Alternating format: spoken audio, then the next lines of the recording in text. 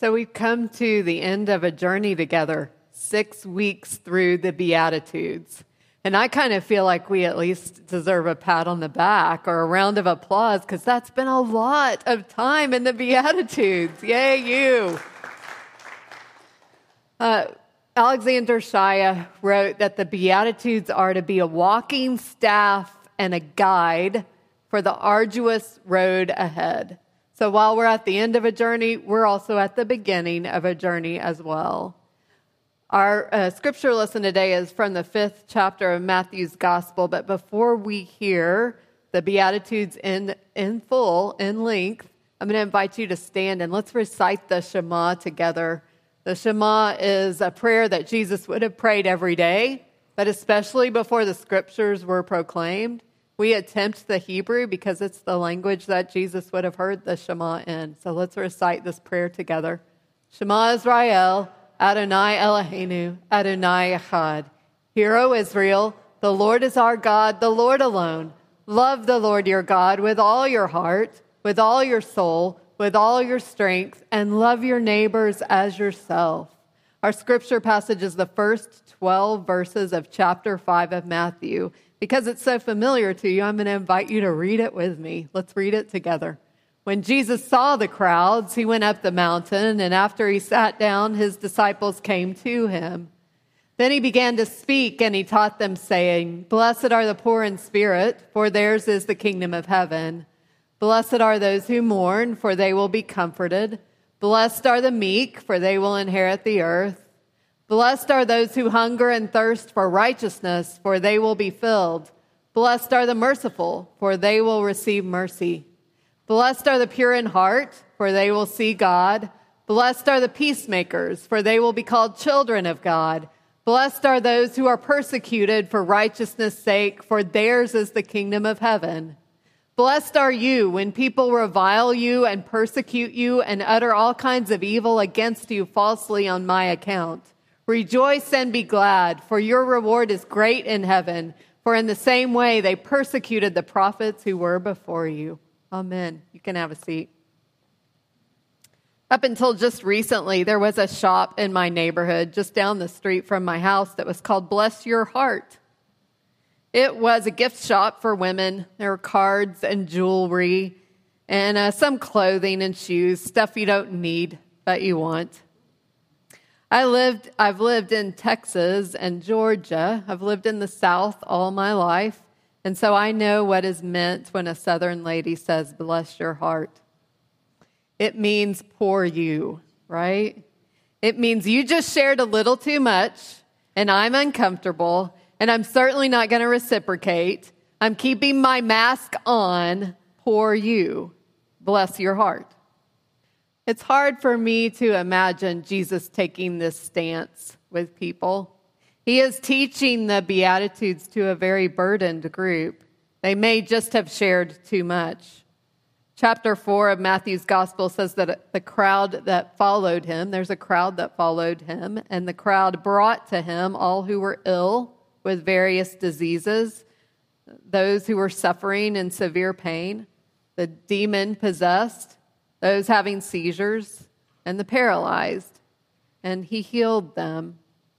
This isn't a group that surrounds Jesus of curious, healthy, wealthy people who are just coming to see if what is spoken resonates with them.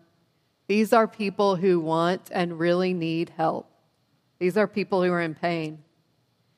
After 6 weeks of considering the Beatitudes, I've rewritten them with what I've learned, and I want you to hear these blessings today. I'm going to invite you to close your eyes just for a minute, and as I speak these blessings, would you see which one rests on you, which one is for you? Blessed are those who can't catch their spiritual breath. Blessed are those who reach a definite end and they admit that they can't go back. Blessed are those who are humble enough to know when to use their strength and when not to use their strength. Blessed are those who lead the effort to set things right with mercy. Blessed are those who resist the clutter of this world and they work for wholeness. Blessed are those who suffer. Blessed are you when you suffer in your attempt to follow Jesus. Amen. You can open your eyes. The Greek word that is repeated in the Beatitudes as blessed is the word makarios. Makarios means privileged. It means fortunate. It means well off and happy and okay. And the thing of it is, these Beatitudes turn the world upside down. Those that we would look at and think, poor you, well, they can just be the most fortunate among us. It's hard to believe, but I've seen it happen. I know a fortunate saint whose marriage ended with blame and anger. It wasn't pretty. Who now celebrates the Thanksgiving holiday with grown children, grandchildren, new spouse, ex-spouses, and their significant others all around one holiday table. Every year, that's the way they celebrate Thanksgiving. It's hard to believe. I know a fortunate saint whose daughter died a young adult, cancer, who it seems to me is usually on the lookout for other women who would be about her age that he can support and encourage. It seems this way to me because I think that I'm one of those privileged women. I know a saint well off whose father took his own life when she was 10 years old. The saint now rests in the throne of the matriarch of the family. She's in her 90s. She's a proud mother and grandmother and great-grandmother of many courageous offspring. It's hard to believe. And yet what I know to be true is that all of those people called the presence of God into their lives in the midst of difficult circumstances. And they would testify to us that God showed up. God was there when things got hard and they called on God. Eugene Peterson rewrote the last Beatitude, which you may have noticed as we read it. It's the only one written in second person. The other Beatitudes are written in third person, but the last one says you. Blessed are you. So this one is to go directly to the hearer, directly to the reader. And the original reader of Matthew was, in fact, suffering. They'd lost much in the destruction of Jerusalem, and they're facing persecution. Blessed are you when people revile you and they persecute you and they utter all kinds of evil against you falsely on my account. Rejoice and be glad. And then Peterson rewrote it this way: when your commitment to God provokes persecution, it will drive you deeper into God's kingdom. And really, that's the kicker, I think. It's not only for the last Beatitude, but it's all of the Beatitudes drive us deeper into the kingdom of heaven. What I don't want you to hear today or any day, is that when you suffer, when things are difficult, that's part of God's plan. I think when people minimize suffering by saying this is God's plan, they are again refusing to take off their mask, admit their own pain, or get down in the pit with somebody who is struggling and do something about it. Kate Bowler is a Duke theologian, a cancer survivor, and she wrote the book, Everything Happens for a Reason and Other Lies I've Loved. She wrote that most everyone that she met while she was sick wanted her to know that without a doubt, there was hidden logic at play. And so when she was in the hospital, a neighbor came to her front door with a casserole, and her husband opened the door, and the neighbor said to her husband, "Everything happens for a reason." And he replied, "I'd love to hear it." And the startled neighbor said, "Pardon?" And the husband said, "The reason my wife is dying. I'd love to hear it." Here's what Bowler does know. what she does know about faith and God and her experience of cancer. She wrote, "At a time I should have felt abandoned, I wasn't reduced to ashes. I felt like I was floating on the love and prayers of all those who hummed around me. They came like priests, and they mirrored back to me the face of Jesus. When they sat beside me, my hand in theirs, my own suffering began to feel like it had revealed to me the suffering of others who, like me, are stumbling around in the debris of dreams that they thought that they were entitled to and plans that they didn't realize that they'd made. I can't speak to you of the specifics of God's plan. And I would warn you not to trust anyone who says that they can speak specifically of what God has planned. But I can certainly speak to you of God's opportunity. When the world is upside down, it's God's opportunity to reveal more of God's self to you and to me. And while it sounds strange, this is a reason to rejoice, to leap up in the air for joy, to leave the ground. That's what the Beatitude says, rejoice and be glad. I spent the first part of this last week as one of just a few mentors to a group of pastor residents. And so these are people who are intending to become ordained in the United Methodist Church in 2021, so just in 2 years. And I entered the group remembering what it was like to be a pastor resident 22 years ago. I was part of a large group of residents. There were many of us, and we had big expectations for ministry. We had questions like, will the parsonage, do you know what a parsonage is? It's the house that the church provides for the pastor.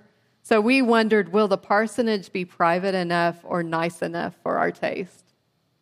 We also wondered how we would get all of the seekers who were out there. And seekers in the 1990s were people who wanted to be in church, they just needed an invitation.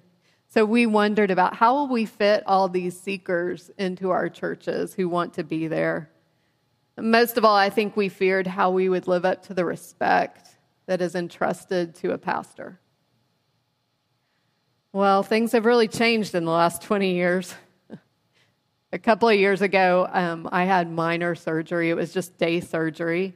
And the anesthesiologist before the procedure was trying to get my blood pressure down, so he started cracking jokes. And he said, I know you from somewhere. I recognize your face. Are you a judge or are you a probation officer? No, I'm not. He said, well, what do you do? And I said, I work at a church. I'm a pastor. And he said, well, lady, you've never seen me before in your whole life. You won't be surprised to hear that the group of resident pastors that I met with this week is small. It's not a large group in number. It's a small group of people. They're small in number, but not in heart or mind. My first impression of the group was, what a strong group. Wow, these people are impressive. And I think it's because at this moment in time, no one is getting into the church business to be admired or respected. The people that I met this week, they are answering a call in spite of the mess of the church, of the mess of the denomination or the larger faith. And you know what I'm starting to learn? What I'm starting to learn after 50 years is that when things are chaotic, when things are a mess, I'm about to see God at work in powerful ways and in clear ways. It's not the plan of God, but it is definitely the way of God, that when times are tough, God shows up. God shows up. And the truth be told, when times are tough, we're looking even harder for a blessing. God shows up in clear ways. Anyone who knows the larger story of the Bible, and that would be Matthew's first readers and Jesus and his disciples, they knew the larger story of the Bible. Anyone who knows the larger story of the Bible knows that people are always blessed to be a blessing. So we don't receive the blessing of the Beatitudes and then pack it away. and keep it just for us to take out and admire when we're alone by ourselves, but we receive the blessing of the Beatitudes to carry it out. I read this week that author Kurt Vonnegut at one time said, "Why is it that no Christian is asking to post the Beatitudes in a courthouse or a public space? Why is it always the 10 Commandments? What about the Beatitudes?" Yeah, this blessing is for other people. And so in hard times, may we all carry this very good news of blessing to a hurting world. I want to show you words from Psalm 107 and use this psalm as a response to the scripture this day. Psalm 107, I'd like for us to read it responsively. So if you would read the bold, then I'll read the plain text. Would you stand as we read this responsively together? Psalm 107. Oh, thank God. God's so good. God's love never runs out. All of you set free by God, tell the world. Tell how God freed you from oppression, then rounded you up from all over the place, from the four winds, from the seven seas. Oh, thank God. God's so good. God's love never runs out. Some of you wandered for years in the desert, looking but not finding a good place to live, half-starved and parched with thirst, staggering and stumbling on the brink of exhaustion. Then in your desperate condition, you called out to God. Oh, thank God. God's so good. God's love never runs out. God got you out in the nick of time. God put your feet on a wonderful road that took you straight to a good place to live. So thank God for God's marvelous love, for God's miracle mercy to the children God loves. Oh, thank God. God's so good. God's love never runs out. God poured great draughts of water down parched throats. The starved and hungry got plenty to eat. Oh, thank God. God's so good. God's love never runs out. Amen.